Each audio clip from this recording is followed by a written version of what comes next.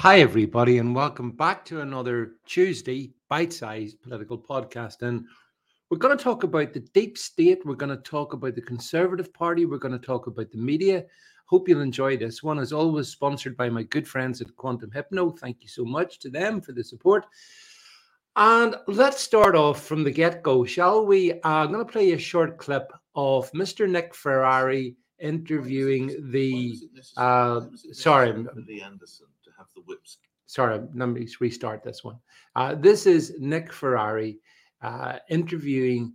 Well, not really interviewing, as you'll see in a second, the illegal immigration minister. By the way, why do we have an illegal immigration minister? We shouldn't have illegal immigration. But anyway, listen to this just to start. Where was the tolerance there? Well, Nick, respectfully, I think what Lee said was wrong. Yeah. And as a result of what he said, he had the whip removed from him. That's robust. What was it specifically that meant the whip had to go? We agree it was wrong, but why was it wrong? Nick, it was wrong. What Lee said was wrong. What he said was wrong. As a result of what he said, the whip was removed from him. That was robust action. No, that was why robust was it action wrong? That was That's taken. What I'm trying to get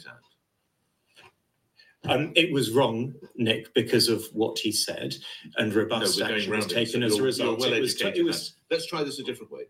Was it Islamophobic?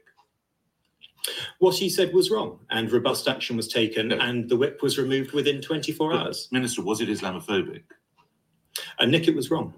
Minister, I'm going to, and I'm normally a very polite man. I'm actually going to effectively put the fact. I'll ask you now for the third time. I've asked you 6 times why it was necessary. For the third time, was it Islamophobic? Nick, it was wrong. I'll have to curtail the interview there. I'm grateful for your time, but enough already. Michael Tomlinson is the Minister of State for Illegal Migration, unable to answer a question.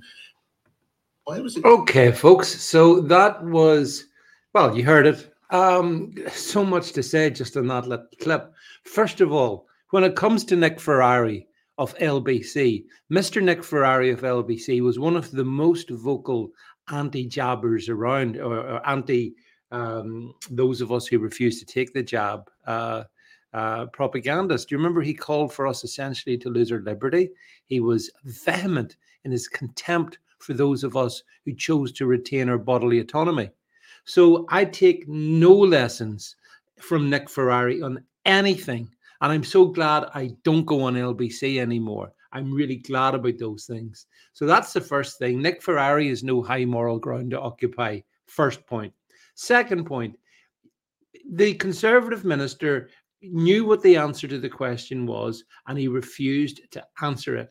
And he refused to answer it because by answering it, then he felt that would cause even greater problems. Right. So did Lee Anderson say something that was wrong? No. Was it Islamophobic? No. That's all he needed to say. Just that. End off. Clearly, there was nothing wrong in questioning the motivations of Sadiq Khan. Are we not allowed to question Sadiq Khan? Why might that be? Because he's a Muslim? Does a different criteria apply to Muslims? I don't think so. Not in the UK. That's the first thing. And in terms of Islamophobia, Islamophobia is a made-up term. I don't accept the term Islamophobia. It's being used to absolutely hollow out and destroy our country. Islamophobia. You put your head up above the parapet and you criticize Islam, well, you might literally lose your head. And if you don't literally lose your head, you're still going to be in great trouble. And why is that? Why is that? Is it the threat? But then if there's a threat, doesn't that validate the actual criticism in the first place? Why doesn't Nick Ferrari go down those lines? Why doesn't LBC approach, consider those aspects of the conversation? No. They basically got a pathetic, limp-wristed, conservative, illegal immigration minister to basically just keep repeating the party line. That's why the Tories are going to be thrown out this year. You just heard it. That was pathetic. Clearly, the Conservative minister knew the answers. But, of course, he couldn't say why Lee Anderson was wrong, Because to admit that Lee Anderson was wrong would be to accept the narrative that's been imposed by Labour and those on the left over the last several days. And to accept that would be pretty damning. So he couldn't quite do that. So all he kept saying, well, it was wrong. It was wrong. The other thing I see is in the news that, did you see that Lee Anderson has said that he would not rule out possibly joining the Reform Party? I wonder what you think of that there. I know I think Reform's a bunch of Judas goats. I do, at the top anyway, between Tyson and Farage. But why doesn't he just do it? If Lee Anderson is such a principled guy, go and join Reform. Don't just muse about it. Do it and see what happens. Because it's pretty clear that he's probably irrevocably damaged as a consequence of what he said about Sadiq Khan and about London. You mustn't criticize Sadiq Khan. And this is how the left rule us.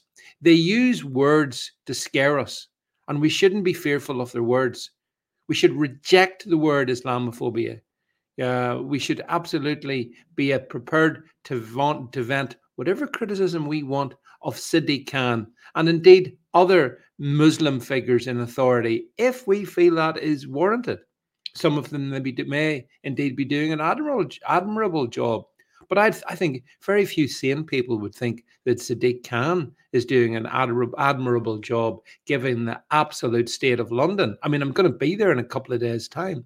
I can tell you, I'll be watching my back from the minute I arrive until the minute I depart.